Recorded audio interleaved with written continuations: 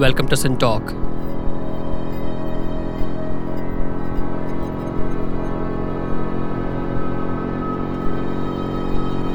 The Sin Talkers around the table today discuss the everyday life review.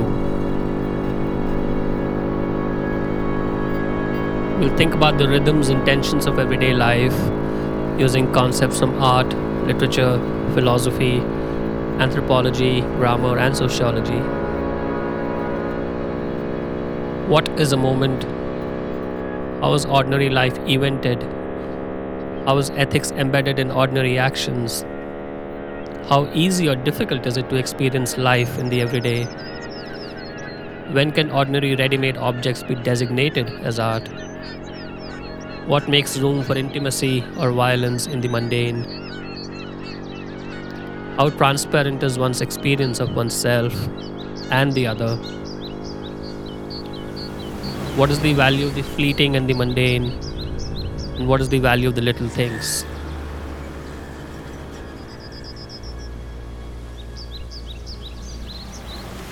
We are pleased and privileged to have two Sin Talkers with us here today. Professor Veena Das, who is an anthropologist and is interested in the relationship between philosophy and anthropology. She's been working on the urban poor for the last 15 years. And Sudhir Patwardhan, who's a painter mainly of the city and people of Bombay.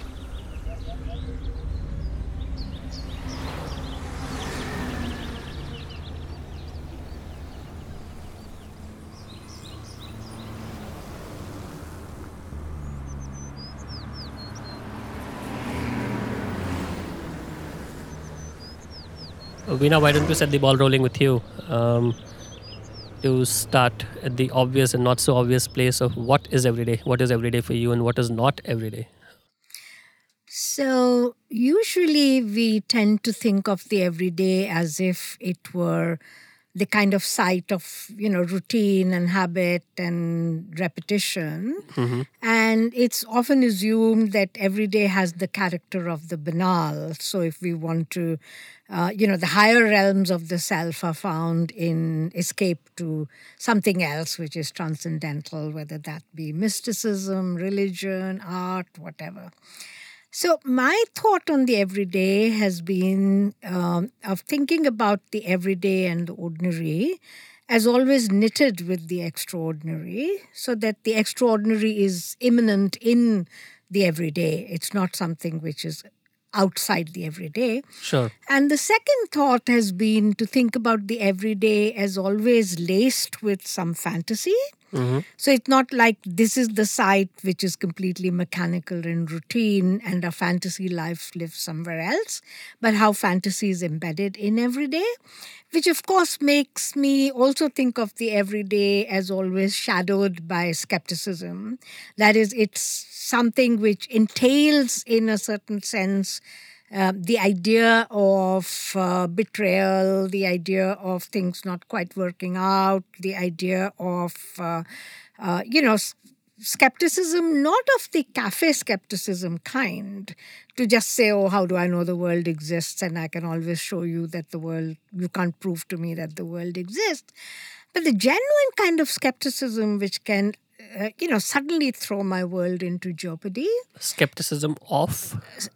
Skepticism as a particular stance. Right. So that in some ways it's the kind of world annihilation that can happen when, let's say, somebody I know very well.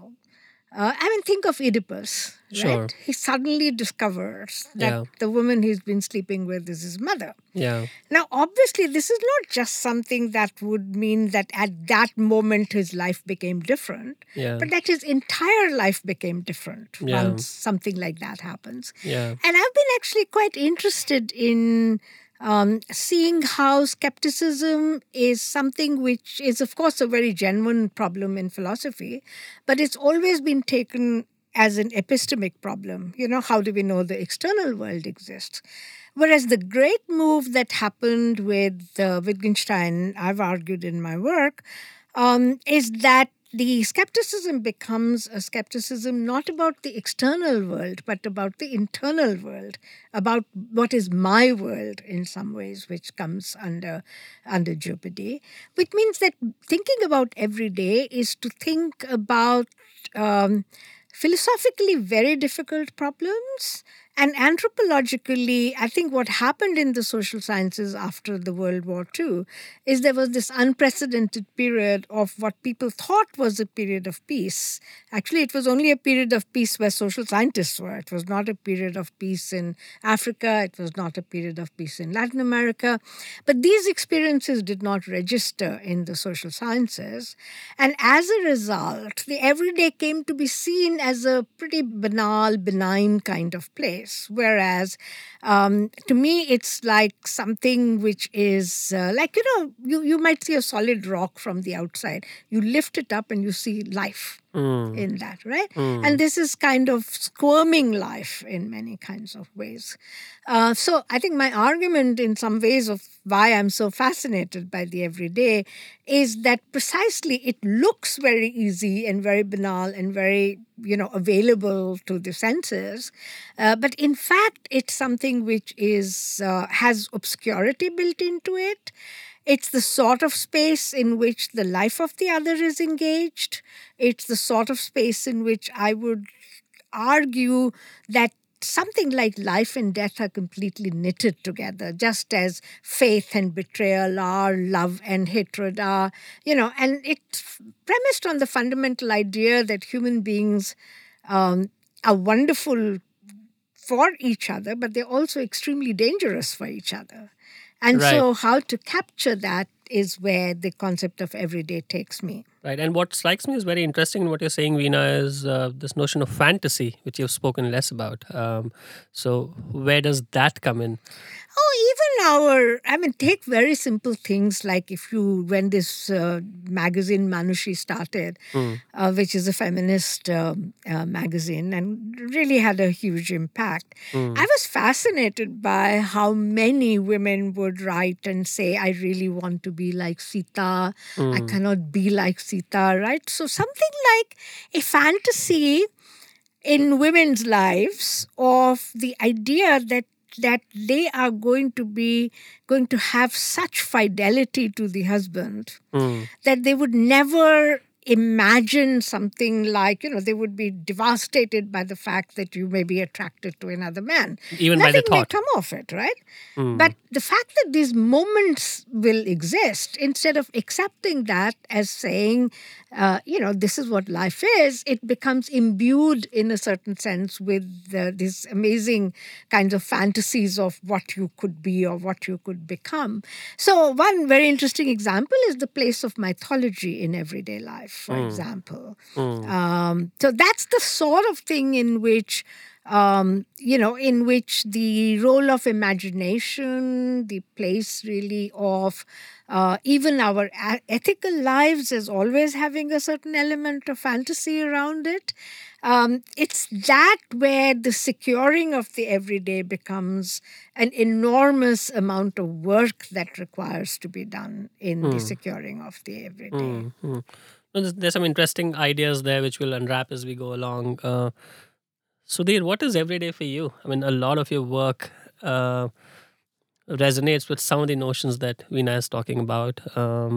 What is everyday? What is mundane? What is superficial for you? And why is it exciting and interesting for you? In fact, many of the things that Veena you said are very close to my practice and to the practice of many artists, in fact. And I think historically, in the case of Indian art in the 70s, there was a shift towards painting everyday life of common people, and this moment is when I, in fact, came on the art scene and What my work triggered started. that? Well, it was a movement away from two things. One was that the life of people was important. People wanted to engage with the social life of people. Artists wanted to engage. And the second idea was that to be Indian, to see your own contemporary reality uh, was was more urgent than in finding a kind of historical Indianness in your work, which was what the earlier generation of painters were doing. Both significant contributions, but this was the change that brought in. And so for me, every day has always been, as you correctly said, it's not simple, it's not mundane, and it has all the elements of the extraordinary within it, fantasy, extraordinary. So it's a question of seeing the everyday as, uh, seeing that whatever is beyond, you know, whatever aspirations one has for a better life, whatever aspirations one has for a transcendent life, are all, in some senses, part of everyday. And looking at ordinary people doing ordinary work can also reveal, or for example, in an ordinary gesture of a person washing his face. Now, this is an ordinary gesture, but that gesture can mean much more than just washing the face. Such So, as, like, in what sense do you say that? well, if you imagine this, if you imagine a woman with two hands close to her face, the kind of meanings that it generates, and this also it generates multiple meanings, because also in the history of art and in our own experience of seeing people, Mm-hmm. various moments have revealed this moment in different ways to us. Mm-hmm. So we have seen the same, someone sleeping, for example, with the arm over their head. Mm. This is a simple kind of gesture, is there? But for us, since childhood, these gestures would have been imbibed with various kinds of memories, various kinds of meanings, and all these can be brought to the surface. So the everyday will have these things of memory, these things of, So or they are highly evocative for you? they're extremely evocative of various things, not just one kind of thing. Sure. But you mentioned mythology, for example. And for example, Christ Mm-hmm. and Christ's crucified body, Mm-hmm. and the shape, the form of that crucified body Mm-hmm. repeats itself in a countless ways in everyday life. Or someone who is emerging from the earth, Mm-hmm. or some body that's emerging from the earth. It might be a manhole in a city. It might be an earthquake. It might be anything. So any kind of thing that is simple at one end can be very different and very extraordinary at the other end. And all these meanings are in some way inherent in that image. So it's up to the artist to be able to extract the kinds of meanings from these images, or from these gestures, from the body. That's the kind of. Interesting. And if we for a second take the person out of the equation and think of, let's say, the city, is there a way in which one would think of a place or a setting in a manner which is different from a setting which is necessarily peopled? I mean, do you necessarily need people to think of this or ruminate of this in a manner that might be interesting? No, I think it happens with places as well. Mm-hmm. It happens in different ways. Mm-hmm. But for example, a flowing river Mm-hmm. or a nalla, Mm-hmm. and some buildings on the side, Mm-hmm. reflections of those buildings in the nalla or in the water. Mm-hmm. Now, I'm speaking of a place, Ulhasnagar, close to Bombay, North Bombay, where I've done a work of this. But this would evoke for me various things. This would evoke for me a flowing river evokes various kinds of imaginaries in your mind. Sure. Civilization along river banks, this, Sure. that, all that. Sure. A polluted river evokes very, very many different things. A polluted river can also be very beautiful. The colors in a polluted river, when it's chemically polluted, have fantastic. Yeah, sometimes they're a sight to behold. Absolutely. Yeah. And then your mind is in a conflict of wanting what kind of meaning do you want to give this? Mm. It's pollution, it's harming the fish life, it's killing, And it's beautiful. as an So- artist, is that an ethical sort of a position dilemma for you? It's a dilemma in the sense the dilemma is how to keep the how to keep both these meanings intact, Right. without sacrificing either. Right. Because that is what you have felt, and ultimately your truth has to be to what you have felt about the space. So that's the kind of in buildings, or for example in Bombay you see hutments and then these huge glass buildings coming up. Yeah. There's a contrast. You might shift towards emphasizing a contrast, economic contrast of injustice of this scene, but it's also magical in a sense. Yeah. So what do you do with this? Yeah. The thing is you're ambivalent, basically to hold ambivalent feelings within a work. That becomes the challenge. Mm. And what is an event for you? And we'll go and ask that same question of Veena. But what is an event for you? So some of these works, either yours or other painters you might admire, are they non-narrative? Are they is stuff happening? It's momentary. It's just meant to be evocative. What's your strategy when you do that? I think narrative is very important. Mm-hmm. As a painter, I paint still images, but they have a past and a future implied. Yeah. So then they are a moment. They are a moment within a narrative. Yeah. Now, There isn't necessarily movement in there, but yeah. Yes, there isn't movement. There's still by the nature of the medium, but there is this kind of temporal before. You imagine what this person may have been just before and where he's going if he's walking on the street, if that's what you're doing. But there's another kind of one experiences sometimes an image in real life which is frozen. So the image itself is frozen when it comes to you.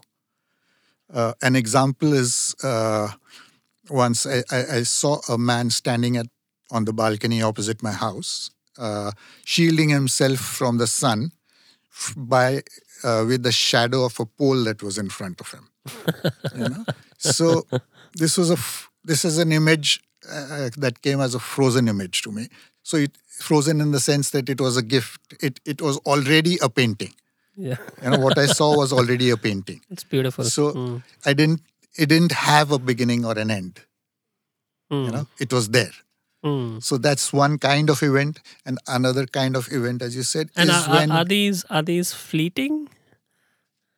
Are these fleeting? Do they come and go, or are you getting these gifts all the time? no, not at all the time. They are rare, unfortunately. One has to wait for them.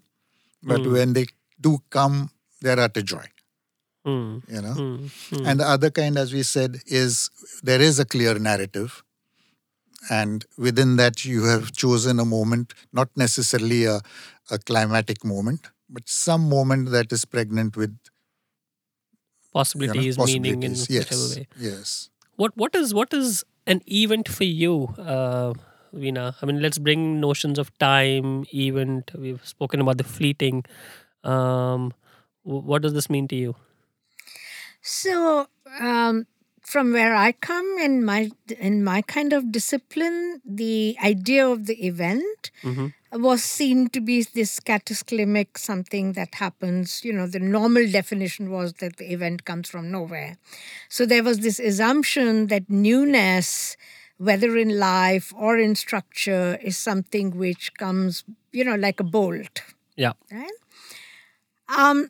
I've, of course, argued that there is a very male orgasmic kind of, it's like an orgasm, right? Yeah. Yeah. And it's very modeled in a certain sense. The language is very much like a kind of model of the sudden explanation, And I've argued the opposite.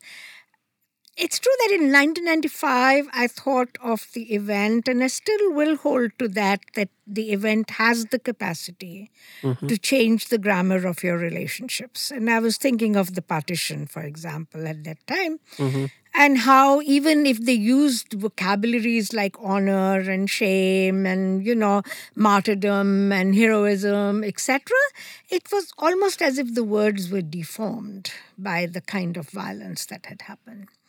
But event could also be like falling in love might be seen as an event because of its suddenness.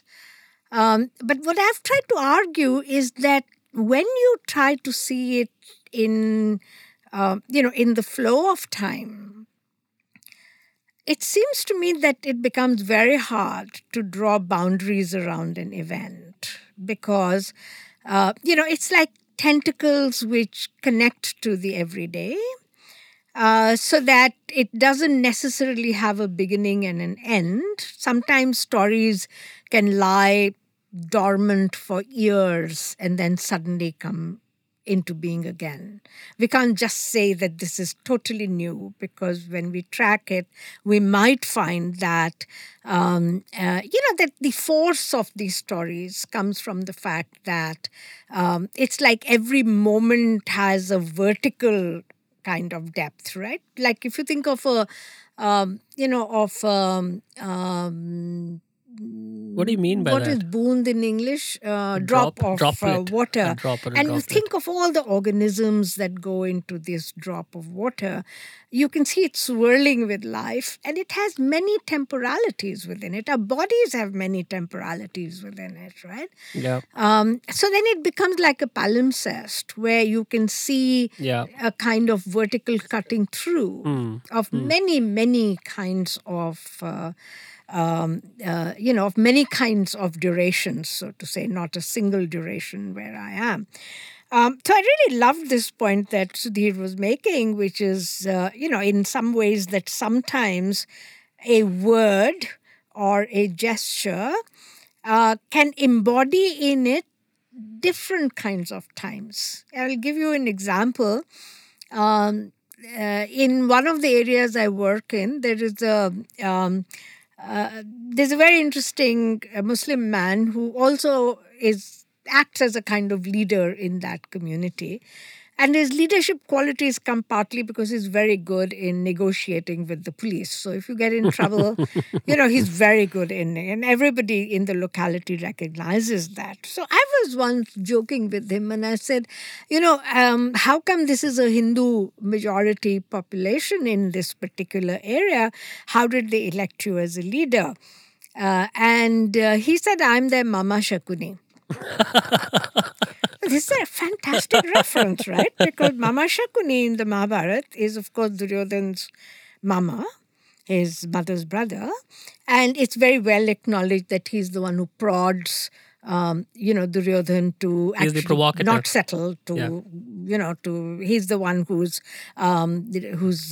Was the provocateur, this thing, in the a way. dice, right? Yes, yes. He's because the dice are made from the thigh of his father. He has these magical powers. So so there's an elaborate thing on how he's the one who pushes Duryodhana to fight for more. And people usually think this is because of the great love he had for Duryodhana. But we also know that Shakuni was one of the 100 brothers whom Dhritarashtra had killed. Because Dhritarashtra, when he learned that Gandhari had been married to a goat before, because there was a prediction that she would become a widow, so she'd been married to a goat. And when he learns it, he's very angry that she was not married to him first, right? And as a revenge, he puts all her brothers in prison. And they are given very small rations, which they save and give to Shakuni because he's the cleverest. And he survives and they all die. And then, the king repents and he becomes a big favorite of his nephews. But you don't know whether he's pushing Duryodhana towards his ultimate demise and disaster or whether he's doing out of love, right? Now, the fact that this man, simply by saying, I'm the Shakuni Mama, manages to create an entire narrative through a particular word, right? Yeah. So you don't know, I mean, am I somebody who is doing these things as a favor for them? As a Muslim, do I really hate them?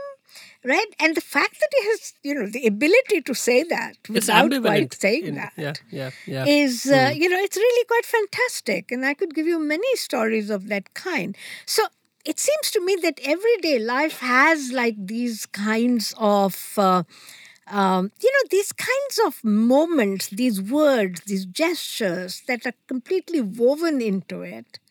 And you can see suddenly that there is a kind of, inheritance in everyday life of of a vast repertoire of mythology, history, literature, which makes up everyday life. And so the eventedness of everyday life is what I've argued is something which comes precisely because of the fact that the everyday is a site of both the ordinary and the extraordinary, which is why I've tried to move away from this idea purely that everyday life is a complete rupture. Event is a complete rupture of everyday life. What is extraordinary for you? So Can it one can experience be. death in a very ordinary kind of way? So it's that's a very interesting question because that raises the question of what is ordinary. Now you could, and it's a very difficult question because because something which again I'm going to speak with an example, right? Please. So I've characterized the areas I work in as places of pathological normativity. That is to say, it's because in these slums, people know very well that the normatively normal is not really, they cannot achieve that. You live on land which is Kabza land. Right?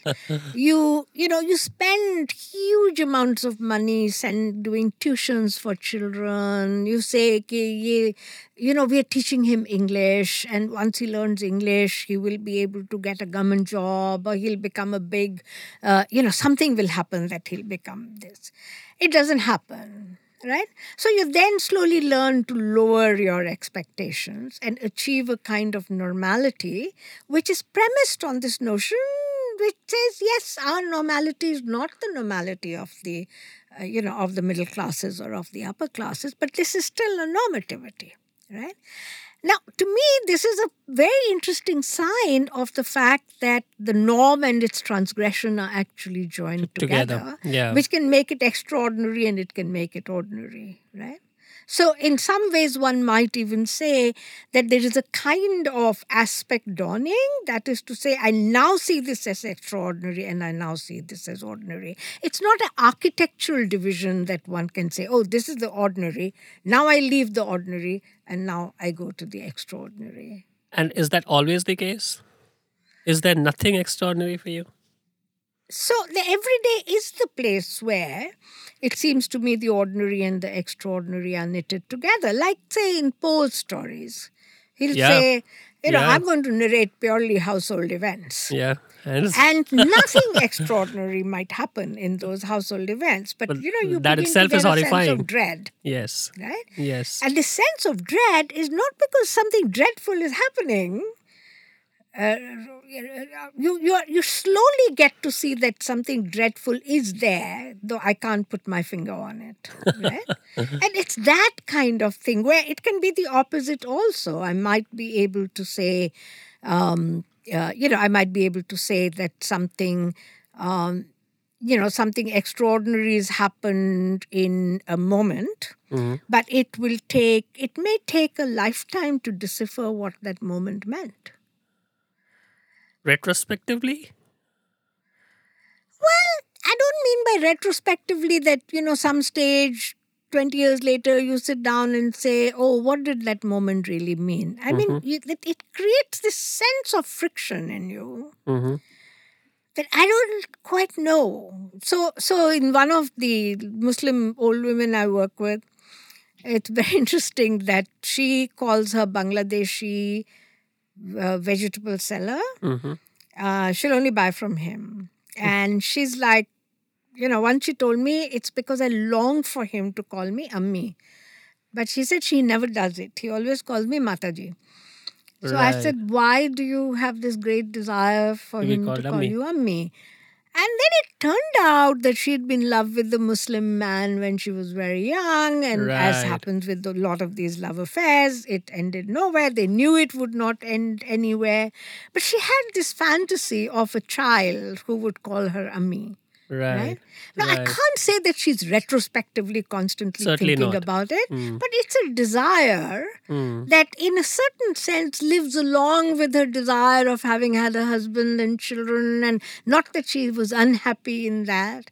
But there's also something which is like something that, pricks in her, because there was a desire and there was a sense in which it had to be relinquished. This is also what I mean by saying that this is also a level of fantasy. She doesn't know what, life might have been if she'd actually married this man. But a certain picture of what it could have been tends to animate the most ordinary of lives. That's very interesting.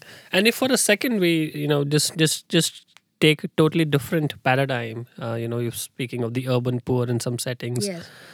Let's say the life of a celebrity, life of somebody who's jet setting, going to different parts of the world.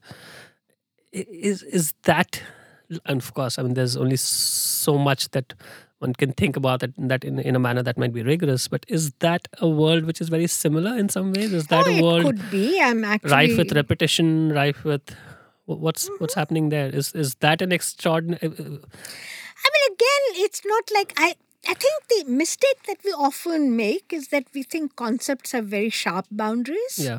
Right? Because we're so used to thinking Yeah. that if it is a concept, that it must have a sharp boundary. Yeah. My argument has been that concepts do not need to have sharp boundaries. For them to be useful. Yeah. So I would argue concepts, I mean, if you want to think of whether thought is alive, the issue becomes whether the concepts are living concepts or are they frozen concepts.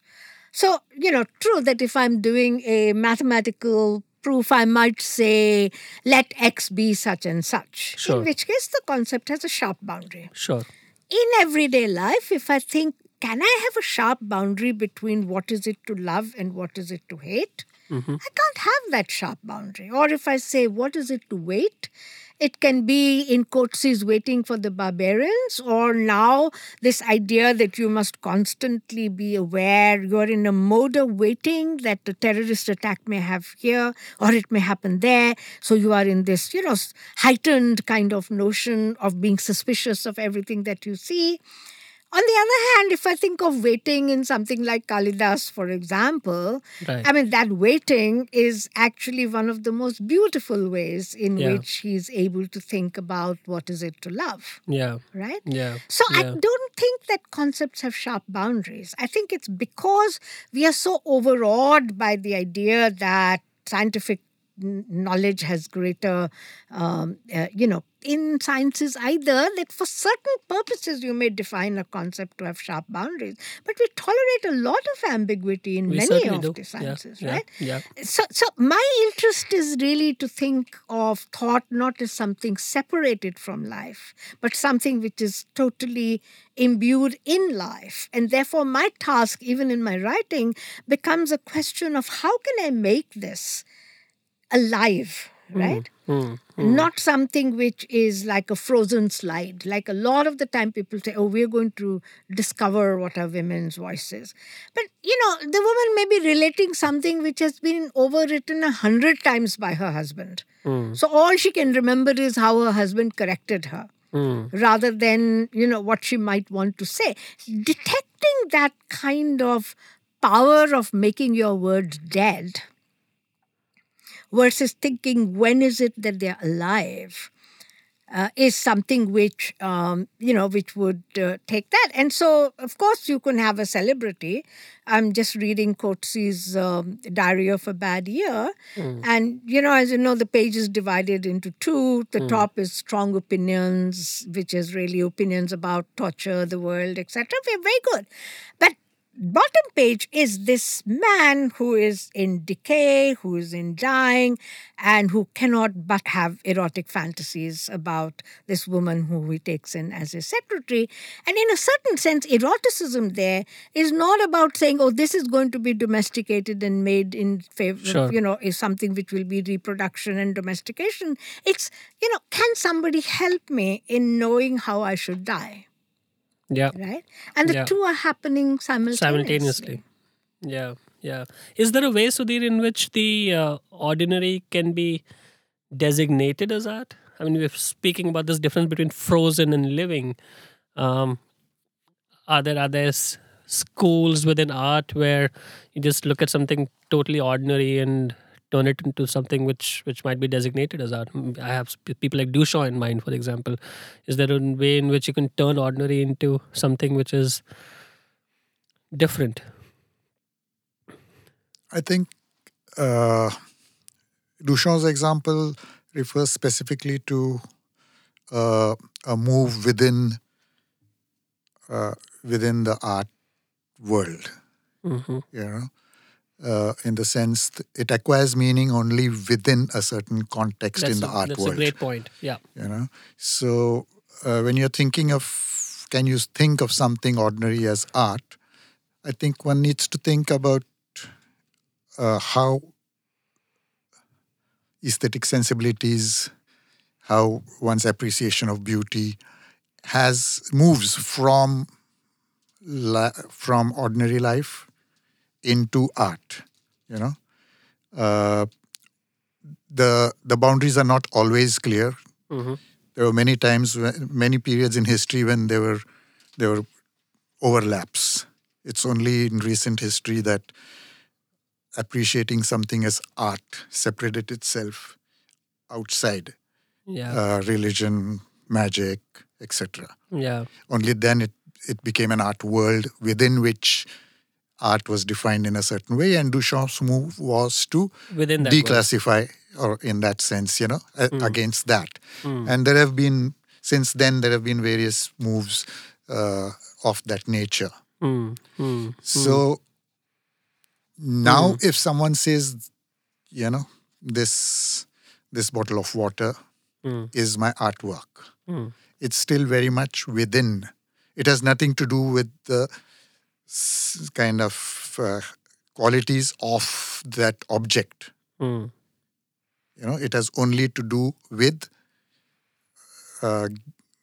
placing it within a certain context, different context, and calling it. So that's the kind of institutional theory of art where anything is designated as art according to the art world. So that becomes a different position. But I don't really think that it's always complex. For example, many people when installation art started to grow, and lots of people used to have problems with it. So what's so arty about this? And one argument would be that my mother does puja at home, and that puja is as beautiful. It's in fact much more beautiful. So why is that not installation art? Mm-hmm. So looking at something that's beautiful as art, so you continue that tradition where something that's pleasing, nice, beautiful, that has inherent qualities of becoming art. But here it doesn't fit. This argument doesn't fit because installation art is doing something else. So I don't know. I mean, your question of whether, a general answer I would say is that no, you Right. can't take up an object and say this is a work of art, basically. So either you place it in a certain, you give it a certain meaning through positioning it in a certain way. And when you say you mean me. I mean, if you were to do it, or Duchamp were to do it, or Picasso were to do it, Yeah, can that's you another turn? problem of power within the art world. Hmm. Who does it? Hmm. You know, if Damien Hirst Hmm. does it, Yeah. uh, Puts a skull whatever there. he does Is is art. a work of art. Yeah. Not so aspiring artist who's moved from a small town to JJ School of Art. Yeah. And if he does it, no one's going to notice it. So that's Hmm. another kind of thing of how the way in which power works in this whole context. And if let's go back to the discussion we were having a little while ago, Sudhir, where is there a distinction between the indoors and the outdoors for you? Is there a distinction if we think of this in terms of the ordinary, banal, mundane, and all of these words are used within quotes with a lot of care. Is there a way in which the indoors, the domestic, is the site of the banal or the mundane a lot more than the world outside? I don't think so. Mm-hmm. I think actually the indoor and outdoor are always in a certain kind of dialectical relationship. Of course. You know, you're Of walking course. on a street Yeah. and then you move into a restaurant. Yeah. You know, so from the outdoor you're moving into the indoor. Yeah. But if it's a certain kind of restaurant which allows the outdoor to flow in and out, Yeah. then there's another kind of relationship Yeah. there. You could be on the threshold. So, Yeah. yes. Now, a specific way in which indoors separates itself from outdoors is when, for example, the outdoors becomes threatening in some sense, Mm-hmm. threatening or alienating. Mm-hmm. And that's an experience that I have had of the city, and I think a generation of us. When the city changes in a certain way, it's a city that you felt at home in. You felt the street as indoor for you, in a sense. But now the streets have become alien in that sense. And then you move indoor. So then there is a separation here. You create another space here. So which then is the indoor and is a cocoon of sorts. yeah, exactly. Yeah. And then there is a window, and then you allow the outdoor in,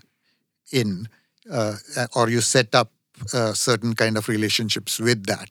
You know, so those are various ways in which the whole indoor and outdoor, domestic. I mean, the streets are as everyday as domestic reality. You know, so they don't separate in terms of, but it definitely has a different texture. You know, Right. everyday life of domestic life has a different texture from everyday life of the streets. You know, Right. there are Right. different things Right. that come into play. Right. And what's the linkage of some of the discussions we're having, Veena, with language? Is there a way in which language either hinders or enables experience, hinders or enables articulation of what we experience, and even this labeling, very broadly put, of what might be thought of as ordinary and not? So it depends a lot on how you think about language.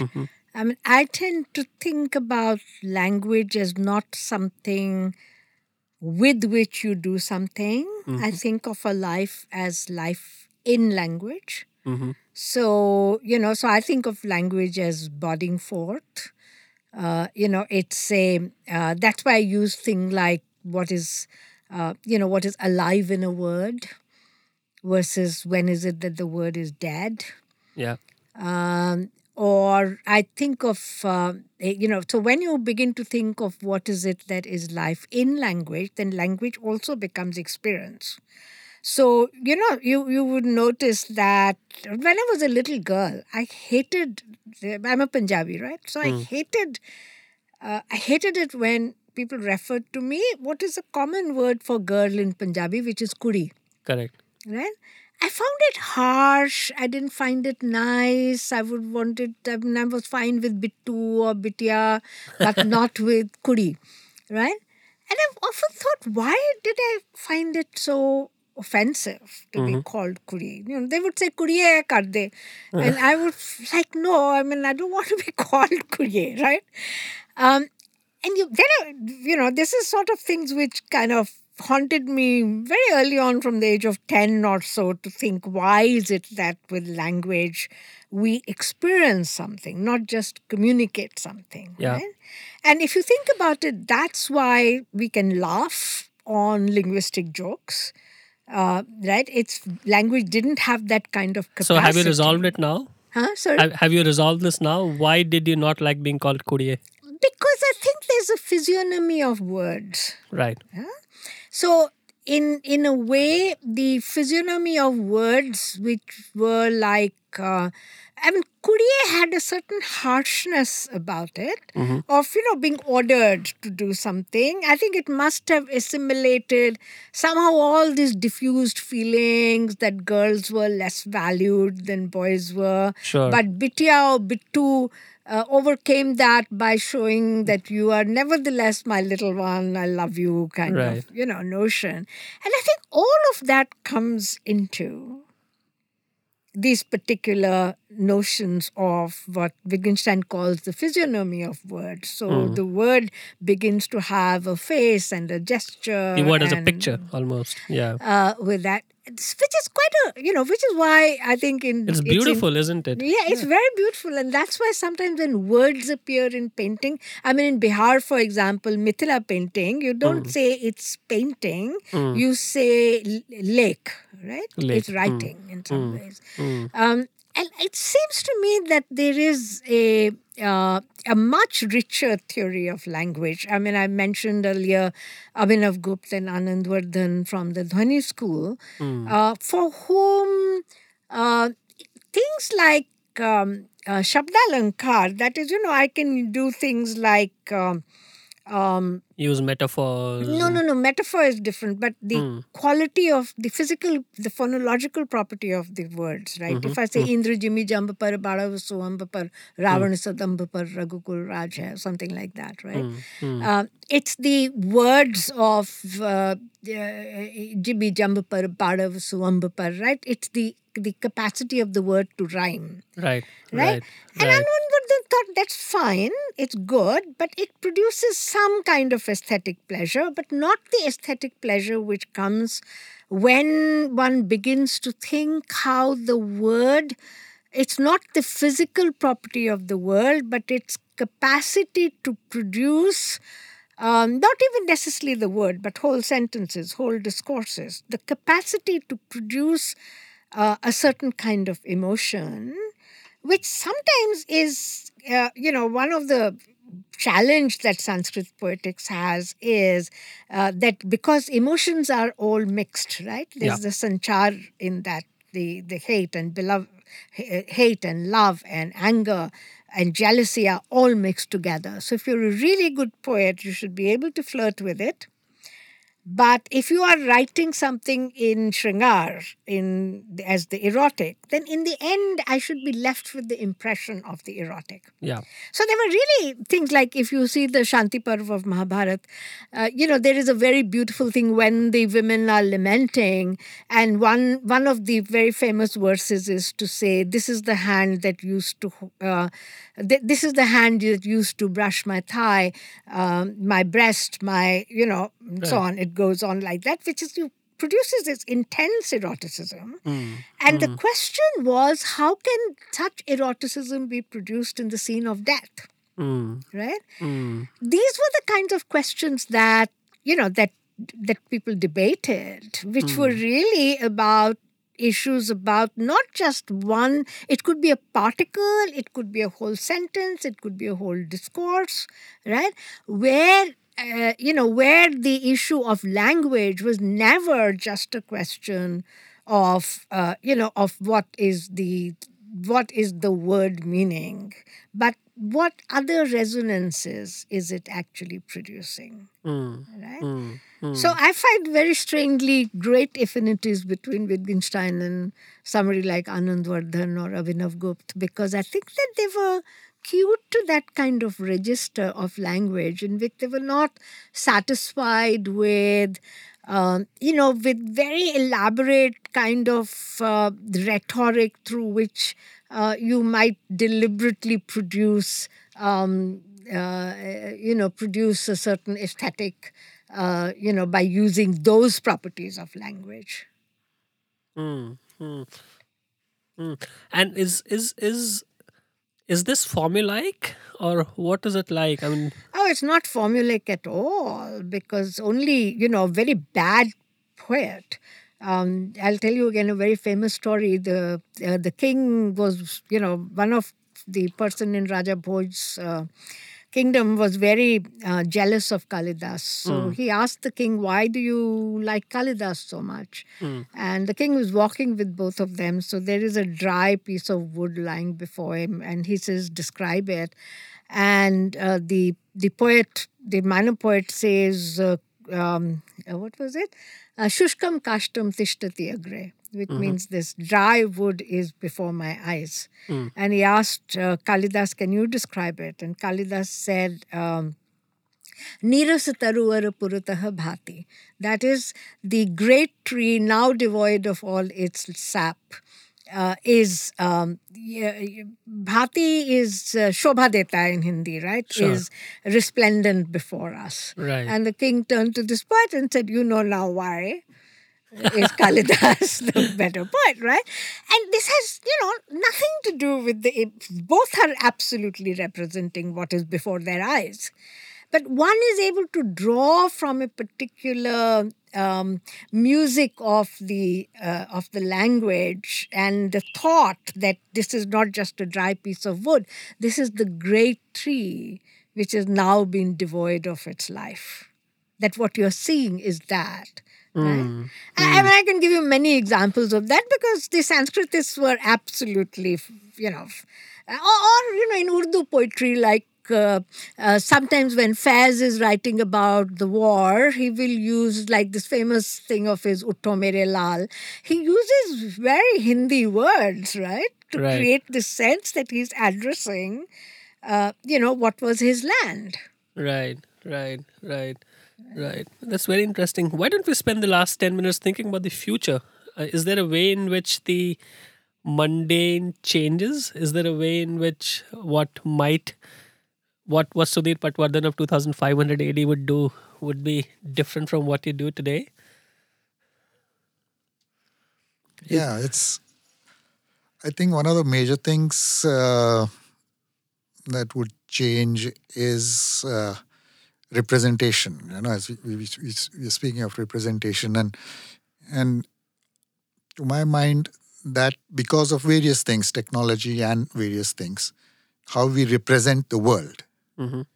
That is undergoing, with the coming of cinema, with the coming of 3D, with the coming of whatever, one can see this from painting, from two-dimensional thing, you're representing it. At one level, you're But we getting... get habituated to most of these things, right? Now, habit used in a certain sense. We Yes. get inured to even new sorts of experiences, new sorts of Absolutely, technologies. but then the artist is exactly trying to, for example, Godard is supposed to have said that he wanted to use 3D technology so that he could make the image absolutely flat. Huh? So this is like César, Yeah. You're trying to create volume Yeah. without creating volume, Yeah. perceptual volume. Yeah. In some senses, then César would be 2D to 3D, and Godard is in a way 3D to 2D. Yeah. So when these things change, and then, for example, virtual, your virtual reality is already with us. Now, to embody virtual reality would be the next kind of, how the impulse to embody virtual reality would always be there. And for example, I think Solaris, Lem, and Tarkovsky both bring this. Solaris, yeah, of course. Yeah. The whole Stanislaw idea Lem, of a dream. You imagine something, and that is embodied in front of you. Now, this could happen. And I don't know if you know this film, Her. Yes. Spike Two, James, 3 I years think. ago. Yeah. In which this operating system, this woman, this voice becomes embodied Yeah. for him. Yeah. So this could very much, we are talking about the future, so this could very much change the way in which representation takes place. And when you say know? change, you mean change in form also? Change in form, of course, but what it does to us Hmm. is the main question, because as we said, uh, as you said, we live through language in a sense. We are living our life through language. We experience through language. So if our experience incorporates this kind of virtuality, then how would that change our sense of what the world is or of what we are in the world?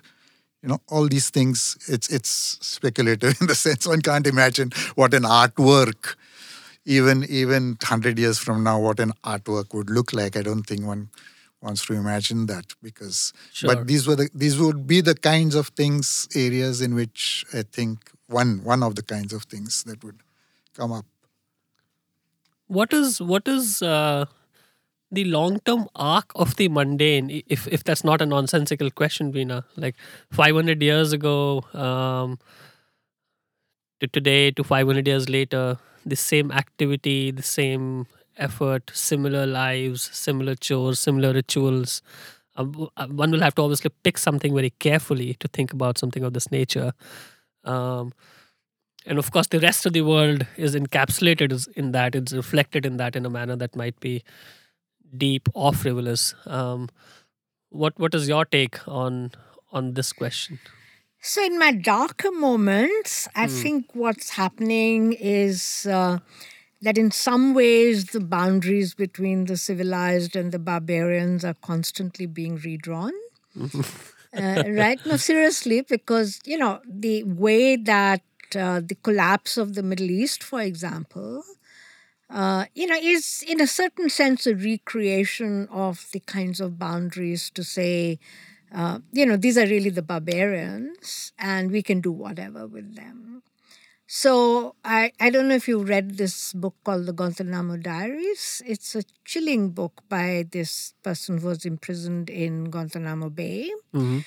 There was no evidence against him. But precisely because there was no, but he had traveled to Jordan, he'd traveled to, these various Middle Eastern countries.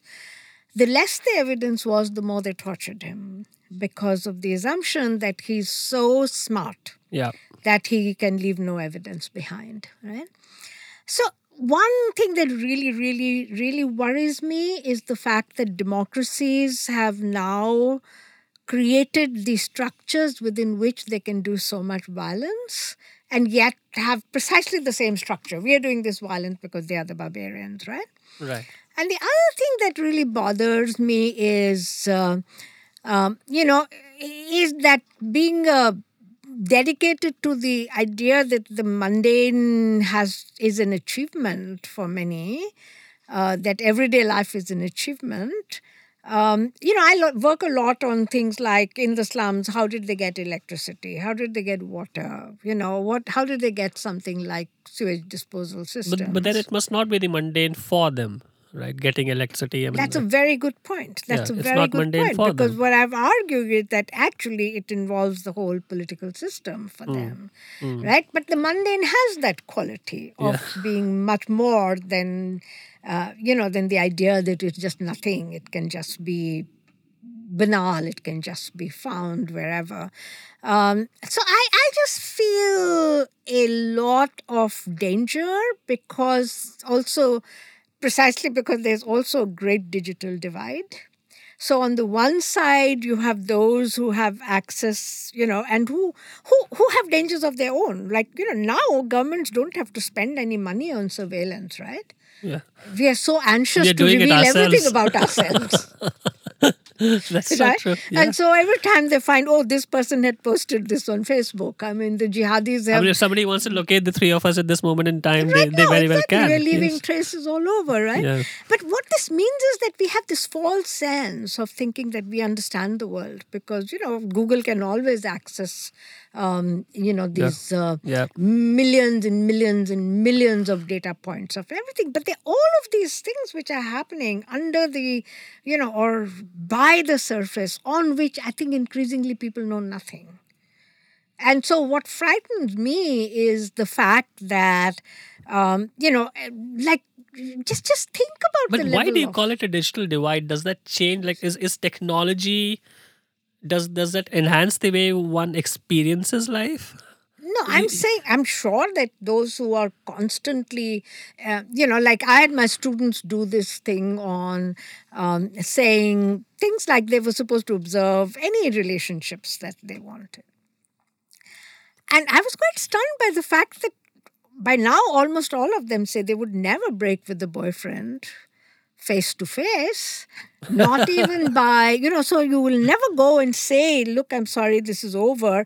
One day you'll open your Facebook And account you've and been find you've been defriended, unfriended or unfriended. whatever it is that you do, right? Which means that on the one hand, we are so transparent, and on the other hand, it's a matter of seeing how subjectivities will be produced. But I'm also a great believer of thinking that human subjectivity can never be fully colonized. But I think I'm frightened in some That's very ways interesting. by these kinds of, as I said, in my darker kinds of moments, because I do think that we have forgotten what it is to care for the dead. We have To care for the forgotten dead. what... Yeah, this was a very important obligation of everyday life, to think on how to remember the dead, how to care for the dead. And I'm stunned by See, the in what fact... sense do you mean that? You mean just the place for rituals and By everything? that, what I mean is not just in the form of rituals, but there were rituals by which you could bring yourself to address the dead. Hmm. There was this question of how somebody who's dying might be helped to leave things all right for himself or for others, or herself or for others. There was a sense in which, even with the, like in Japan, you go there and you find in the temple that there are graves for fetuses, for example, which is Right. a capacity to That's very interesting. acknowledge that I may be for abortion, but that doesn't mean I have to block everything about the fact that, a fetus may or may not be a person, but there is a sense of loss. Yeah. Right? We're so politically divided now that if I say this, I'll immediately be put into the category of pro-life. Yeah. Yeah. Right? Yeah. That is what seems to me to be very frightening. So that's at the deeper level, that I don't know what will happen to human societies if they do not know what it is to relate to death, dying, what is our being towards death, and particularly the fact that our obligations to the living also involve our obligations to the dead. And my feeling is, and whether that is the dead, the deadening of the earth, whether this is the animals we kill, whether this is, questions like abortion or euthanasia, and all of that. I mean, I don't think that this is because there's taboo on death. In fact, there's too much talk of death. But there is a certain sense in which the change in sensibilities seems to me to be something very important. So say in Nepal, it was very common, because death was there's a very nice book by Robert Desjardins just coming out, where he shows how the idea that life is impermanence, that yes, people will die, we will die, is something which is embedded in everyday life, Your little granddaughter seems child. to know Yeah, that. So. so it's not like something that will only happen at the end of my life. Yeah. It's also Yeah. something I live with. So how to take death into life, I think, is a very great question to me now. And so these are the things I worry about, but I don't know Have you whether painted death, that's... Sudhir? Death, dying, moments Yes, of death. dying moments of death. Dying, yes. At a certain period, uh, when it came to me from close people, it's very difficult. It's very difficult. It's as difficult as painting, for example. The other thing that's difficult to paint is something like what you feel about rioting, what you feel about killing. Hmm. So I think it takes a long time. One can paint a stage before. One can paint hatred, one can paint suspicion in more complex ways than painting the actual act of killing or actual act. Why? I don't is know. that just I you, don't, or I don't know. I mean, there are great paintings of corpses. Guéricault in France has done some great work, and there have been great painters, but maybe it's something that unless you have wanted to experience closely, so maybe that is it. So the fear Yeah. is probably an impediment to your getting too close. yeah, That may be. So what do you think of Bhupen's paintings after his cancer? yes, I think they're wonderful attempts to grapple with it, but somehow I'm not happy with them as paintings. I don't think they're quite as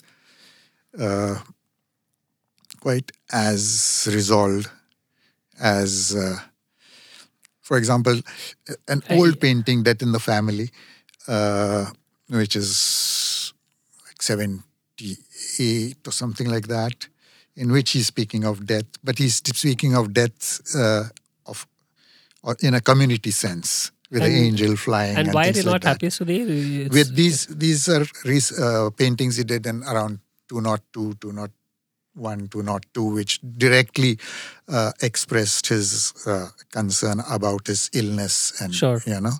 So they're violent paintings. I think as paintings they're not completely resolved. I think Sure. Yeah, I don't know. Sure. Now, what do you think of something like in Sanskrit we have this rasa called vibhatsa, which is supposed to create horror in you? Yes.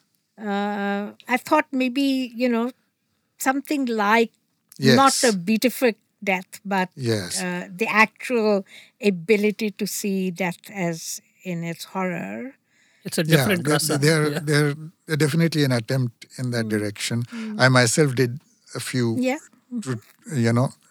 post Bhupen to look at it again, but it wouldn't work. And even that supposedly great Buddha figure, which is in Emaciated. complete emancipation, I think we are drawn to it because it's so different. Yeah. Yeah.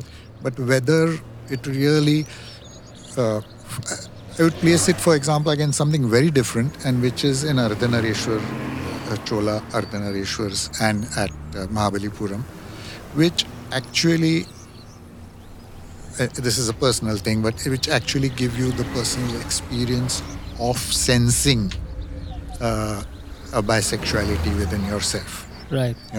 Right. So that's the kind of thing they can communicate. Right.